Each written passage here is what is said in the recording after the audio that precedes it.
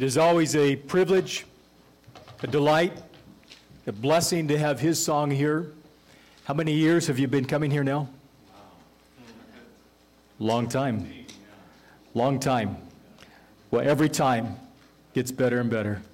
Thank you for being here today. I want to take a few minutes and share with you something that is very important. I've been looking forward to this time. I want to ask Lonnie and Carol, who has a baby in her arms right now, could you guys come up here? You'll have to get rid of Amia. You have to pass her over to Grandma.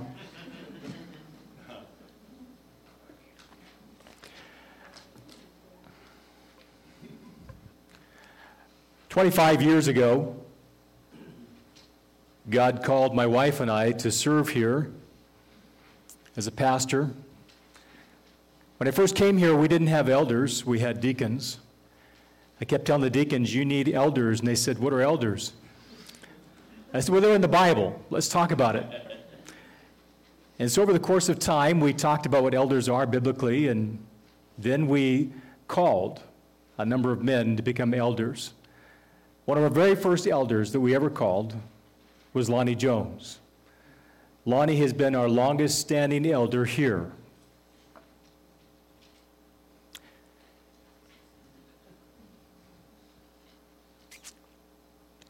It has been a joy, privilege to serve alongside Lonnie. We have gone through some tough times, but God is faithful.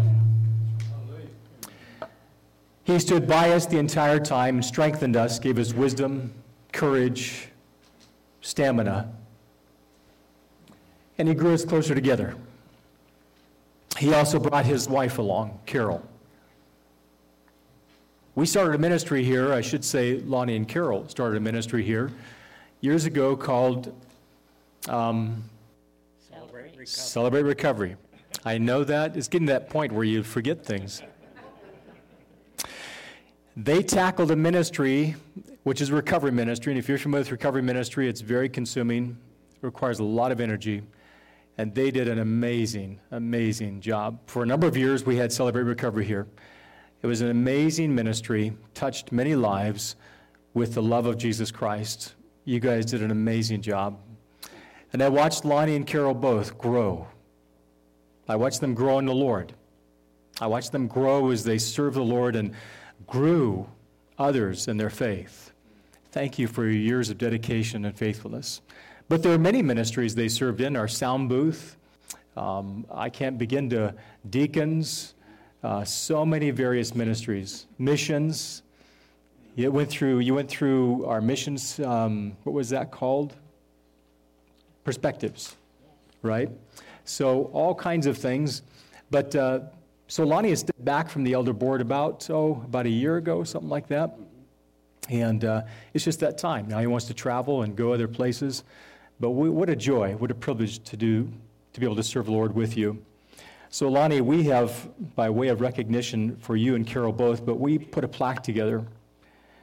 It's dated today, February 13th, 2022. 1 Timothy chapter 3, verse 1 says, if anyone aspires to the office of overseer, he desires a noble task. And so, Lonnie, we want to thank you for your many years of noble service as an elder here at Priest River Community Church. Thank you. Thank you, John. Thank you.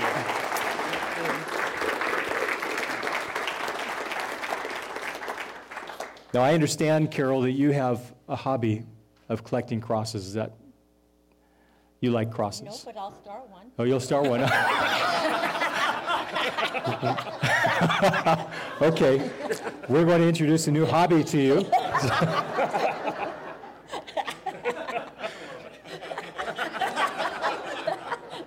So we were thinking, what do we get Carol that would really honor her that she would like? So I know you'd enjoy this. Yes, I hope you enjoy this. I do. I like it. Okay.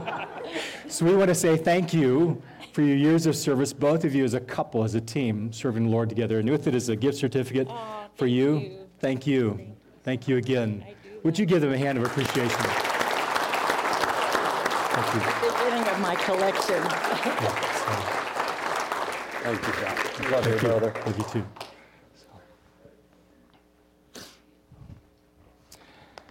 Whew, I didn't know I was going to get through that or not. I do want to take a few minutes with you, and I would like you to open your Bibles if you would. I want to share with you briefly, just for a few minutes, but I want to open God's Word, and I want us to talk about God's love in a way that may surprise you, or it's different, but yet when you see it, you realize, yes, that indeed is God's love. Do we need to dismiss our children for Kids Quest? No? Staying here. Okay, that's what I thought. That's what I thought. I saw some movement back there, and I thought I didn't want to miss that. But will you pray with me, and let's ask God's blessing on His Word in our continued time as we worship Him in song. Father, thank you that you are God who loves us. Oh, how you love us.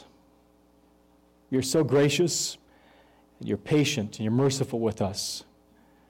You know us so well, and yet you choose to love us unconditionally, to embrace us, Lord, as our Father, with a love that each one of us long and hunger for in our hearts.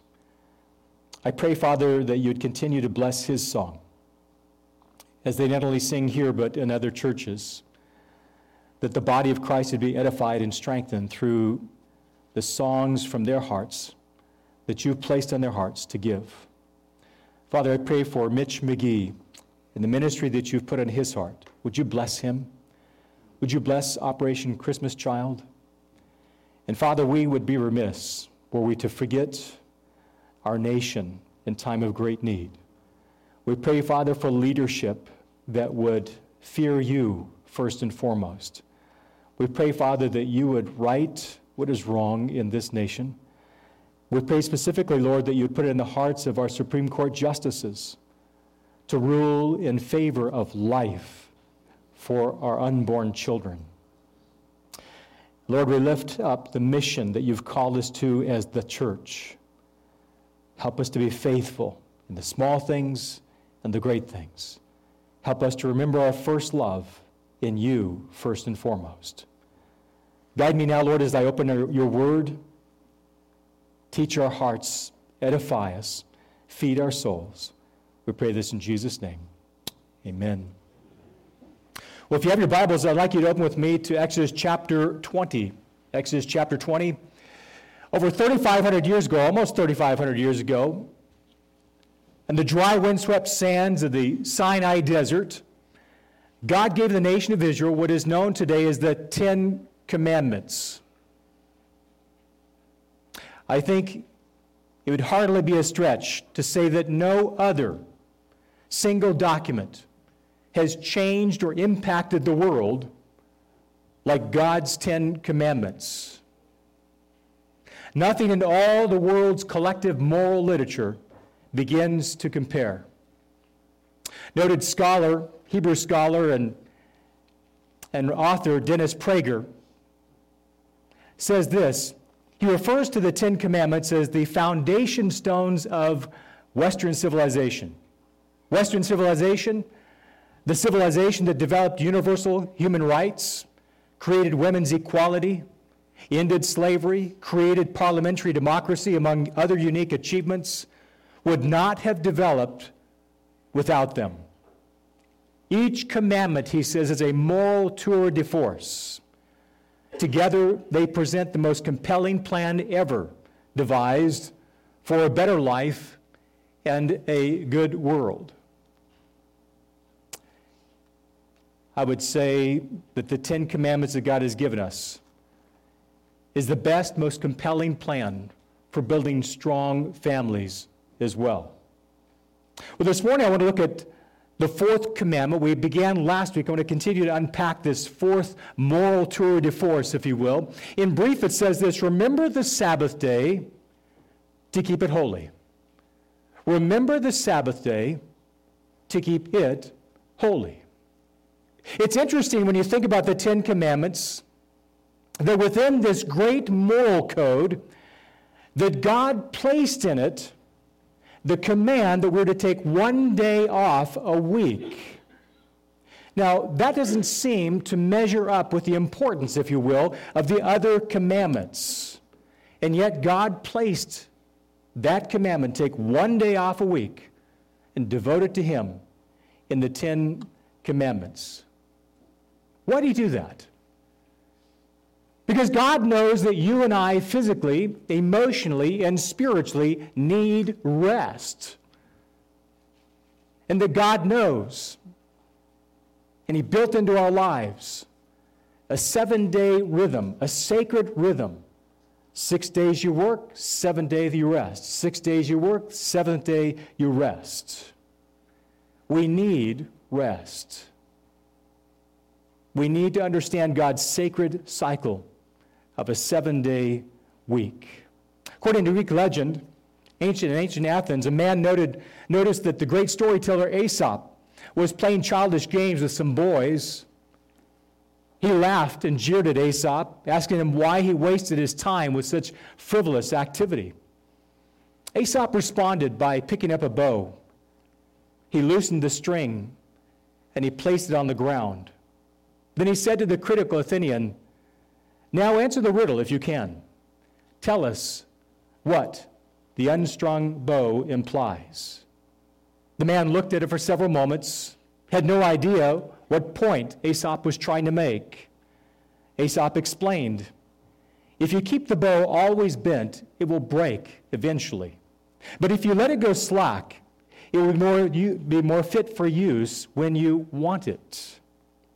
People were designed for rest. If you're always bent, always straining, always working, you will come undone eventually. It will break you. But you're far more fit for use when you understand God's cycle, that sacred cycle of 6 days of work, 1 day of Sabbath. Jesus understood this better than anyone. Jesus understood the rest that you and I long for is not an event, it's not a vacation, it's not a day. Jesus tells us it's Him, that the rest we long for is a person. Jesus offers, "Come to me, all of you who are weary and carry heavy burdens, and I will give you rest."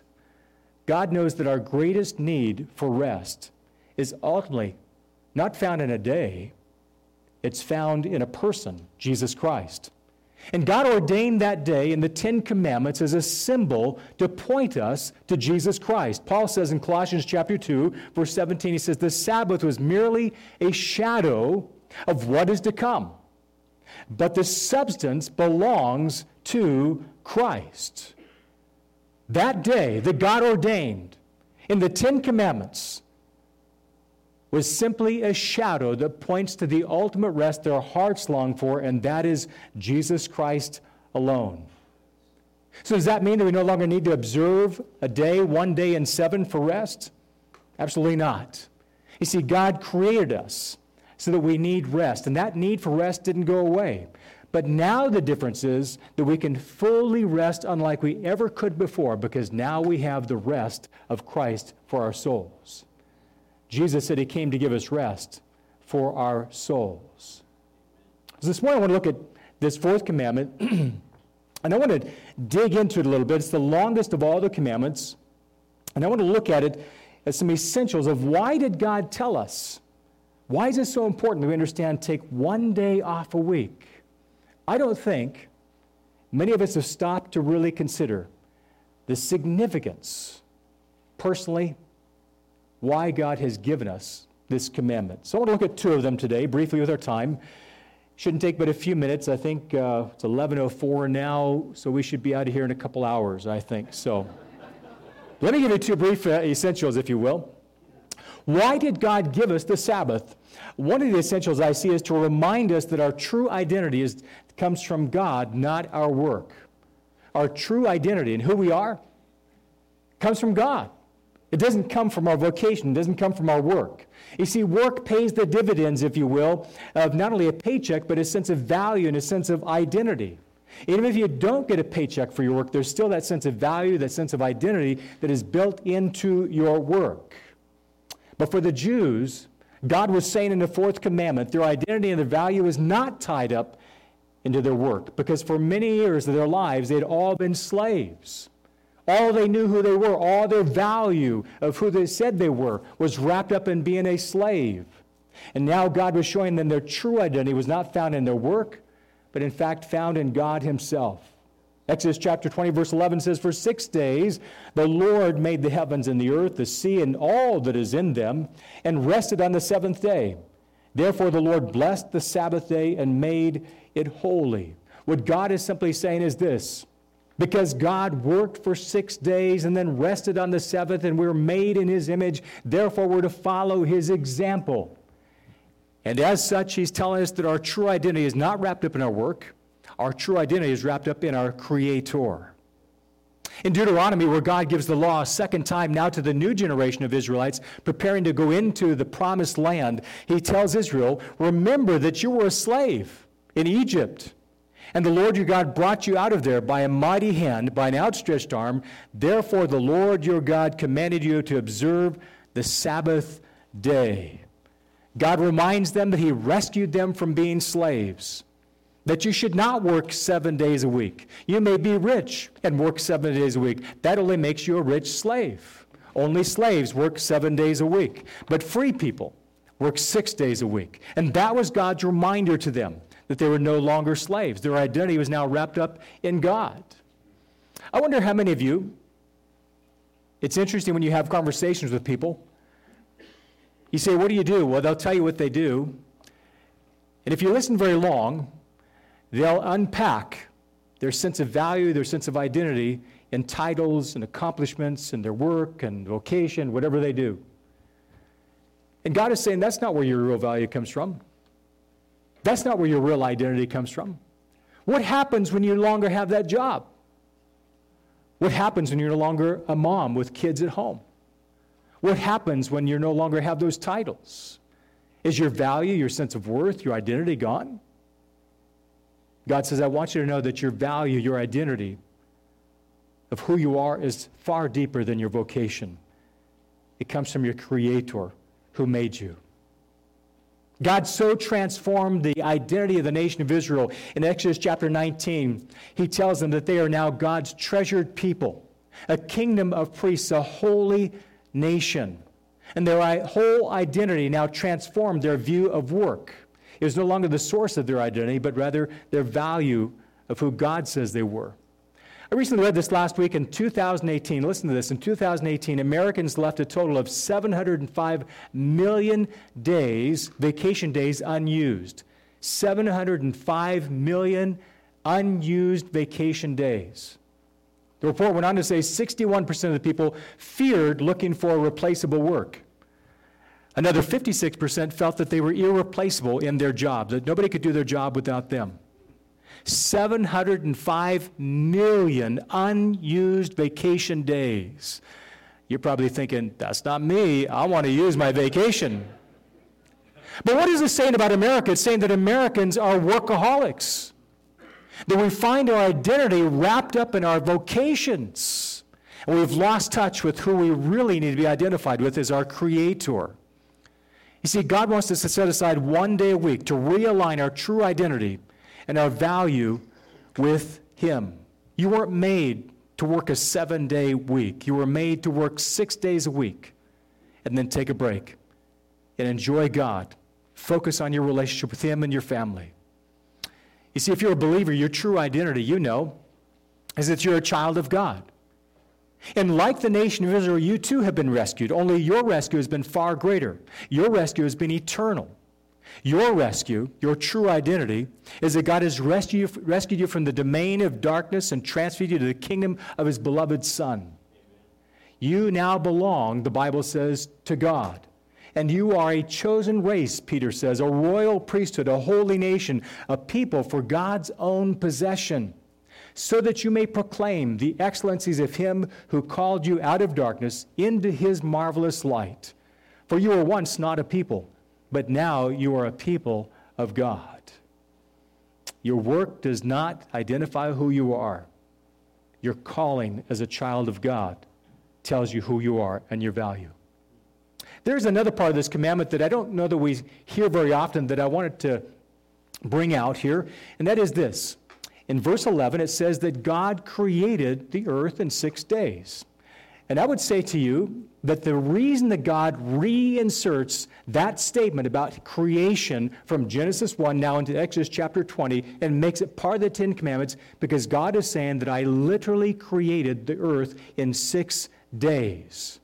And on the seventh day, I rested. The word there that God uses for day, in fact, the first time he ever used the word day is yom, Genesis chapter 1, verse 5. And he gives the measurement of what that day is, from morning until night, from light until darkness.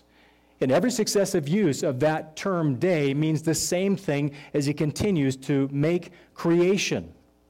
What God is saying is this, is that God literally worked for 6 days and then rested. Why else is he putting it in the Ten Commandments? We can't say this is some vast geological age between the days, millions and billions of years. That would suggest that we could twist and we could manipulate what God is saying here, that, well, God really doesn't mean 6 days a week. He means that, there's a vast period of time in between that's just kind of, you decide.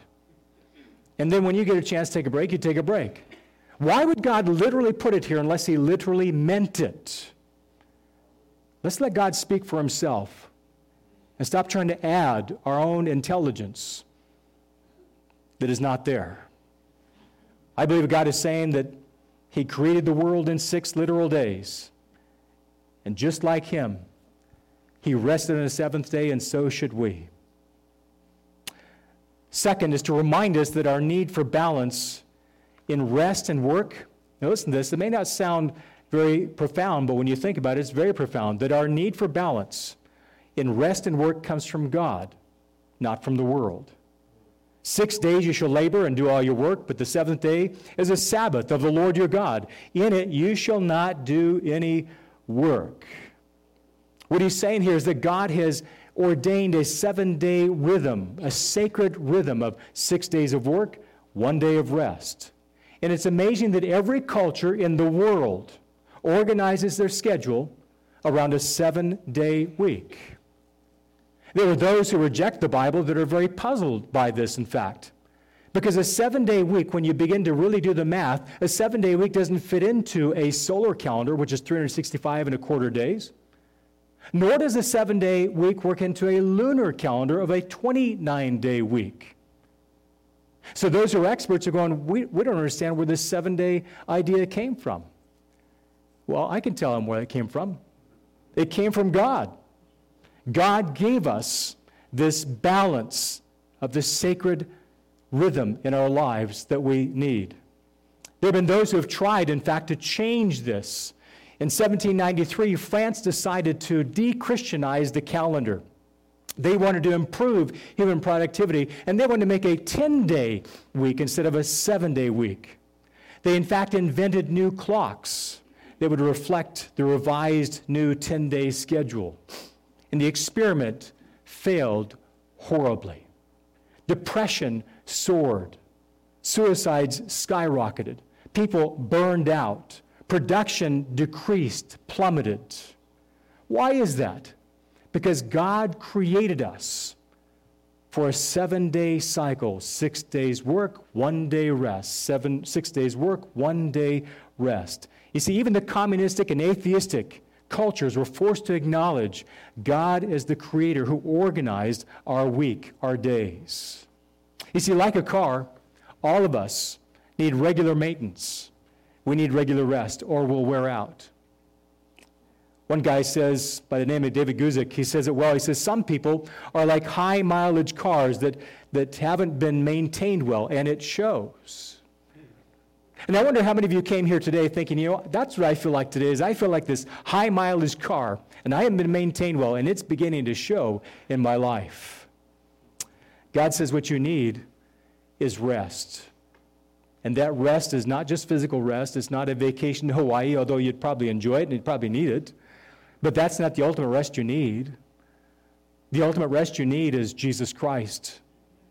4th century theologian Augustine of Hippo said it best. He says, "You have made us for yourself, Lord, and our hearts are restless until they rest in you." Augustine knew that the only solution for the rest that we really need in our lives was offered by Jesus himself. Come to me, all of you are weary and carry heavy burdens, and I will give you rest. Rest for your souls. You see, what I want you to get is this. The only rest that you'll really find in this world is not from this world. It can only be found in Jesus Christ. And God so brilliantly structured our week that it points us back to Him every time. And that's what today is about. Today is a time of reflection, from breaking away from our work, realigning our true sense of identity of who we are, that we belong to God. We're His chosen people. That's why we're here today, is to worship Him. But you may be here today and you may be wondering, how do I find that rest? How do I find rest that my soul hungers for, longs for? You're never going to find that rest in a vacation. Some of you are looking for that rest in a person. If I just have that right person in my life, if I just go to the right place, I'll find that rest. You won't find it in a person. You won't find it in a place. The only place you'll find that rest your heart longs for is in the Lord Jesus Christ. You see, at the heart of Jesus' offer is for us to come to Him willingly, to surrender our lives to Him as Lord and Savior, to say, Lord, I know I have need of you. Nothing else in the world will satisfy or bring the rest that I long for but you alone. And only Christ can take away that heavy burden of sin, of failure, of fear, anxiety. Only Christ can take that away and give you the rest that you really long for. Today, as we think about Valentine's Day, we think about His song being here. We're reminded of that treasured love that God has given us and offered us through His Son, Jesus Christ. You won't find it anywhere else.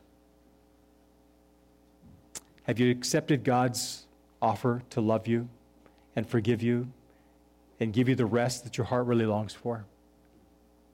As His song continues to lead us in worship, and you hear the words that they're going to share, I want to challenge you. Listen carefully.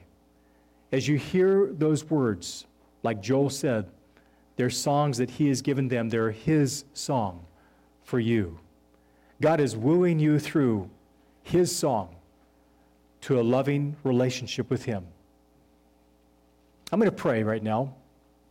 And I want to invite you, if you've never crossed that line of faith and said, Lord, I need the rest that only you can offer, the rest for my soul, I'm asking you to come into my life and give me that rest.